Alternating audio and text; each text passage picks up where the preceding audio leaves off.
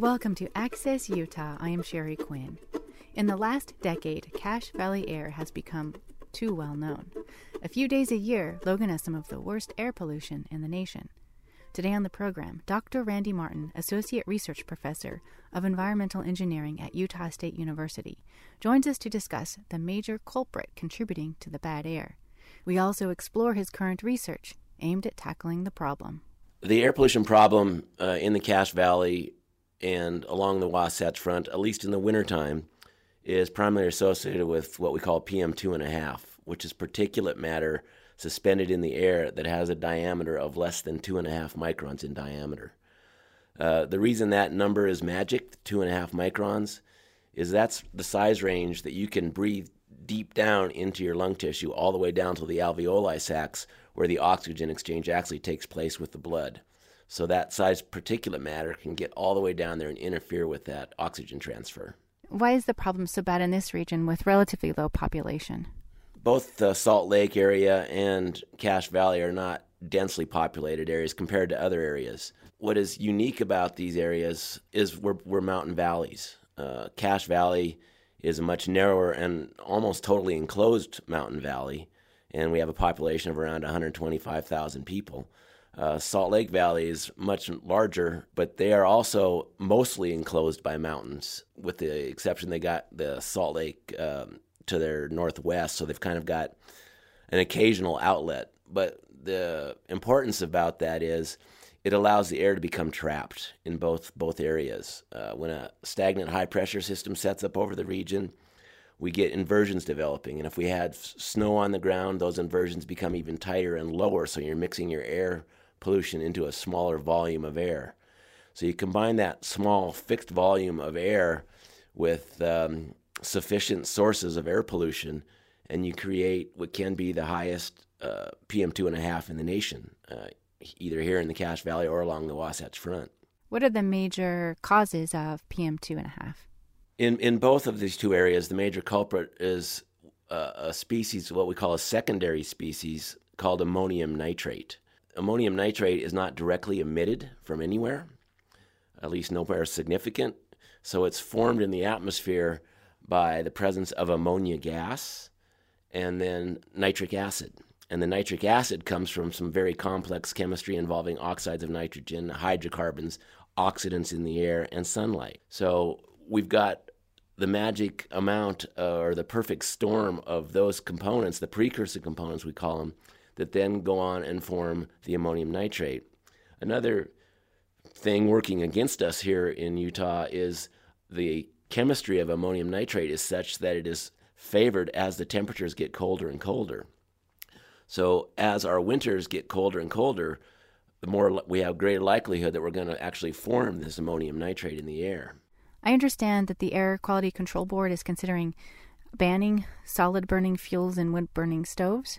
Right. One of the proposals that actually came from the governor's office was to examine the potential of banning residential solid fuel burning from November 1st all the way through March 15th, regardless of whether we're in an inverted situation or not. We do know that solid fuel, primarily wood around here, but there's also some coal burning, does contribute both to direct PM2.5 emissions, so you do get raw particles out of those sources, but also to the precursor gases as well, the hydrocarbons and the oxides of nitrogen. It's been estimated that the solid fuel are somewhere around 2.5 to 5% of the total particulate mass that we collect on the filters. And so that's just another mode of attack to try to solve this problem. That being said, there are ordinances and regulations in place right now where you are not supposed to burn when we get to what are called the yellow and red air days. So the yellow means it's approaching the regulatory levels, and red means it's exceeded the regulatory levels. So as it stands right now, we do have a mechanism to try to limit the wood stove use when the air starts to get bad. Those ordinances haven't been strongly enforced in the past, and there is some conflicting data about if we really know how many people are burning their wood stoves on those days. So the ban that was proposed was just an outright ban all winter season. It would make it easier from an enforcement standpoint, but in my opinion, I don't see the necessity of banning those on green days when we already have mechanisms in place to limit their use during yellow and red days. But then it needs to be enforced, and people need to be honest about their burning patterns. Are there alternatives for people who rely on these stoves for their primary source of heat? There are mechanisms in the ordinances for that. If that's what they rely on, that's okay. But they should be using the best wood stove type that they can. You know, the wood stove usage, the solid fuel burning, runs the gamut from just a standard open fireplace, which are the worst emitters, to tightly controlled EPA-certified wood stoves or pellet stoves with catalytic converters, which are very low emitters. So the alternative is, if you do have to burn, you should be using the best technology available. And that is reflected actually in industrial regulations. Industrial sources of air pollutants by law have to use the best available control technology. And it's getting to the point, I think, now where we as residents need to follow that same logic. When do you anticipate this ban will take effect? It was a proposal that the governor had put forth, and he had asked the Division of Air Quality to hold public meetings to see what the public thought about that. And those meetings were strongly against an overall ban. And just within the last couple of days, the state government has come out and said they're going to rethink this ban and look at what other possibilities they could have. And my guess is they're going to look at strengthening the enforcement on yellow days and perhaps the encouragement of wood stove change-out programs. The state of Idaho has been very successful in wood stove change-out programs, so maybe trying to find money to assist people in changing out their wood stoves to the better, cleaner, more efficient wood stoves. How do the more efficient ones work, and what makes them better? Well, they work by controlling the firebox a lot better. So they control exactly how much air is coming into them, and that way they can control the burn rate and burn hotter. They also have recirculatory systems where a lot of that flue gas then will come back into the burn box again to get recombusted. And then they have catalytic converters, just like your automobile does, that will control the air pollution that is still emitted by the stove. So it's really in how it burns and how it controls the airflow. And it basically just tries to get more efficient burning of the fuel source, and then controlling through the catalytic combustor any sources that escape the firebox. Can you address automobile emissions, another major contributor to air pollution? Here in the Cache Valley, for example, automobile emissions are the primary source of oxides of nitrogen, the NOx, into our atmosphere. Automobiles are responsible for about half of the VOC emissions. We don't have any major industrial sources here in the Cache Valley we can point at. It's really us. Now, the Salt Lake, the Wasatch Front area, they do have a lot of major emission sources, but automobiles are important down there as well. So automobiles, we have to realize that they're part of the problem, so they have to be part of the solution. Here in the Cache Valley, just this year, this has been the first year, 2014, was the first year that we had an inspections maintenance program for our automobiles here. And so we're only about halfway through that, but the failure rate that we estimated is about exactly what we're seeing in the automobile. So I think we had a pretty good idea of the benefits that we can expect from those type programs. And basically what it comes down to is we as citizens have to realize that if we're going to drive, we have to drive our lowest emitting vehicles. We need to try to limit our vehicle miles traveled, try to carpool, try to trip train, take mass transit when we can. So we've got to realize that there are things that each individual can do to limit their own vehicle emissions exposure. It seems like it's a difficult balancing act, and especially in light of population growth. Well, it is a difficult balancing act. We do know the population is going to grow. We know it's going to double in the not-too-distant future, and it's going to more than double the vehicle miles traveled. And so that becomes even more important that everybody analyzes, their driving patterns and their vehicle usage behavior. There are some good news. There is some good news on the horizon. The fact that the Tier 3 vehicles and vehicle fuels are going to come online in 2017. And so that is going to help us as the population grows. The automobiles are going to be cleaner and cleaner. But that doesn't relieve us of making sure that the vehicles we're driving now and that we're going to drive for the next 10 years are still the lowest emissions that they can be. So it is a balancing act, and we just like I say, we just got to realize that we're part of the problem, so we have to be part of the solution. Could you describe what a typical day is like for you when you're conducting your research? I don't know if there is anything such as a typical day of research. We're doing lots of different things. Just this last week, I was working with some students, and we were measuring the PM2.5 at different places within the valley, just to make sure that the one measurement site that the city is running is representative of the whole valley. We've done that before, but it was 10 years ago. So we repeated that study on a little bit smaller scale just to verify that that where homogeneity is real here in the Cache Valley. And that requires then setting out samplers, making sure they all run the same time period, and making sure we have all the quality controls in effect for all those samplers. On those particular cases, we're just looking at the mass concentration, the micrograms per cubic meter. Sometimes we'll do chemical studies on the filters, and so that requires us to do a whole different set of preparation and analysis on the filters. We are gearing up to look at automobile emissions in high idle areas, such as around schools and businesses, and what kind of effect does that have on the local microenvironment, if you will. We're doing emission studies on automobiles of different years and classes to look at what the differences are between cold starts and hot starts and idles and then drive cycles. So we're trying to get a handle on those emission parameters for vehicle fleets that are typical of the Cache Valley in wintertime scenarios. Sounds like quite a job. Yeah, it's a lot of work, but it's fun and interesting. It produces millions of lines worth of data that we have to sort through, but ultimately I think we'll end up with some good results. Over the past several years, there have been a lot of reports comparing the air quality in Cache Valley or Salt Lake to Beijing or places like that. As far as the nation is concerned, we do have some of the highest PM2.5 levels recorded, right here in the Cache Valley or along the Wasatch Front. And there are days in a given winter where we do indeed have the worst air in the nation.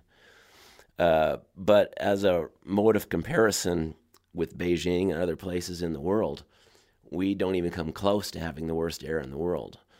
Our highest value, 24-hour value ever recorded here in Utah for a non-forest fire-related event was 137.5 micrograms per cubic meter, which is huge. That's an incredibly high value. That's almost 5 times the standard, so it's incredibly high.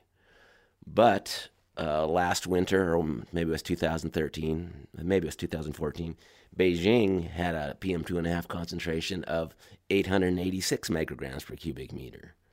So just stratospherically different than what we see here. That's not minimizing the values we see here, because they can be quite high and well into the unhealthy levels, but those values seen in some of the large cities in China are just extraordinary. There's no other word to say it. Can you address the health side effects from the air pollution?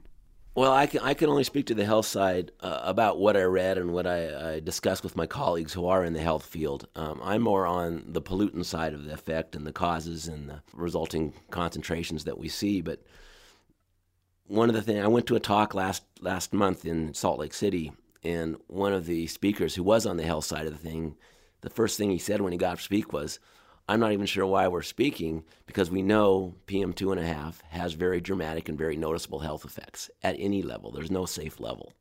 You can measure the impact on your lung function at any increase in the PM2.5. But we do know through lots of studies that the health side of it, the PM2.5 affects all sorts of health issues, everything from lung cancer and cardiac disease to things like autism, Alzheimer, asthma, breast cancer. And I mean, it's just a huge list of all these health issues that PM2.5 has a measurable and noticeable effect on. Low birth weight in children, a lot of kind of scary things. And so it's something we can't ignore. There's just the health studies are just getting thicker and thicker as the years go on. What about the summer months? Can you also get yellow and red days? The summer, we can get into yellow and red. Generally, it's not for PM2.5, however. This is where, for PM2.5, in the Utah area, I should say, If we do see high elevated levels in the summer, it's usually due to long-range transport of large-scale forest fires. From the northwest, Idaho, Oregon, Washington, Montana, we'll see the fires plume come down into here, and some Utah fires as well. But that's long-range transport. What we tend to see in the summertime, not so much in Cache Valley, but along the Wasatch Front, is ozone issues. And ozone is also a very powerful pollutant with very well-known health effects. So it becomes a different type of pollutant. And the reason being is ozone is generally formed when you have lots of sunlight available. And so that is typically in the summer. Although there are places in the western United States where we're starting to see ozone issues in the wintertime. The western half of Wyoming and the Pinedale Anticline area, as well as the Uinta Basin here in Utah, we have seen some extraordinary elevated ozone in the wintertime. And we think we know why. We've studied that fairly well, but that's a different type of pollutant as opposed to particles. What can we do as individuals or as a community to lessen the air pollution problem? Quite honestly, for the most part, there are a few exceptions, but for the most part, industry, large-scale industry, is well regulated at this point. Although, like I say, there's a few places where it can be improved on, but it's mostly well regulated. I think to get to where we need to be, as I mentioned before, we all have to realize that we're all contributing to this, and so we all need to be part of the solution. It's going to cause us all to have our own little bits of pain, but we all need to realize that we can't drive as frequently as we want to. We need to drive our cleanest vehicles. We need to carpool. We need to, on days when it's a yellow or red air day, we need to not burn wood and burn propane or natural gas if you have that option, although it might be a little bit more expensive. We need to just realize that every little bit that we do contributes to solving the problem. In the Cache Valley and along the Wasatch Front, we've known for quite a while that there's no one silver bullet, no one home run that we can hit that's going to solve this problem. It's a bunch of small pieces that we have to take care of in order to minimize our air pollution. So you feel pretty good about the industry regulations? In general, I mean, like I say, there's a few exceptions out there, and the industry needs to realize that they're part of the solution as well. But industry is where we've gone for regulations for the past 40 years, for the most part. And now we've got to start picking with some of that slack. Where do you see the direction of future legislation going, and what are lawmakers discussing in order to combat this problem? You know, from my biased, selfish perspective, I was really appreciative that the legislature put out some money to do research on air pollution in Utah last year, and I hope they will do the same again this year. So from a legislative standpoint, what I'd like to see the Utah legislature do, one of the things is continued research funding. I mean, that's the only way we can get good data on our local and regional problems. Is through locally funded research and targeted research. I do think the legislature needs to put some teeth into maybe the anti-idling ordinances as well as the no-burn ordinances on yellow and red days, not so much on the green days.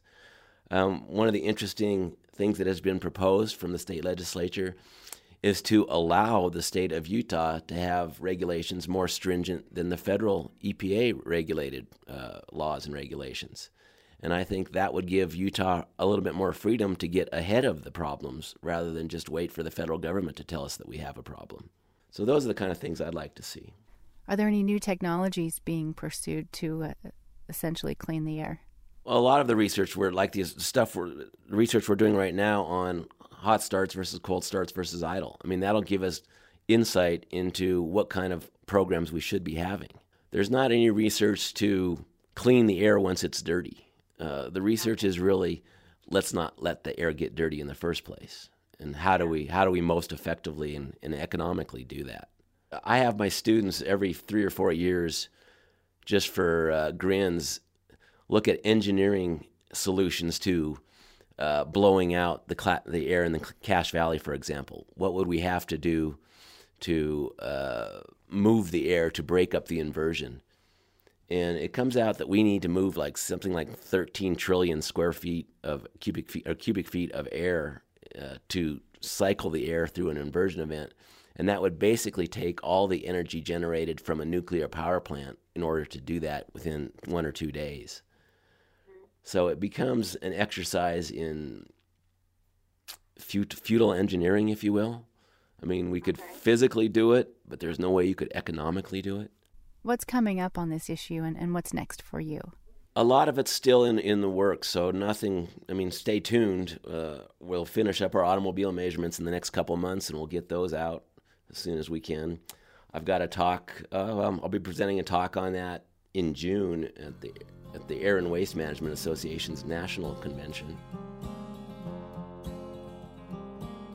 That was USU engineer Dr. Randy Martin. Thanks for listening. Sheri Quinn, Access Utah.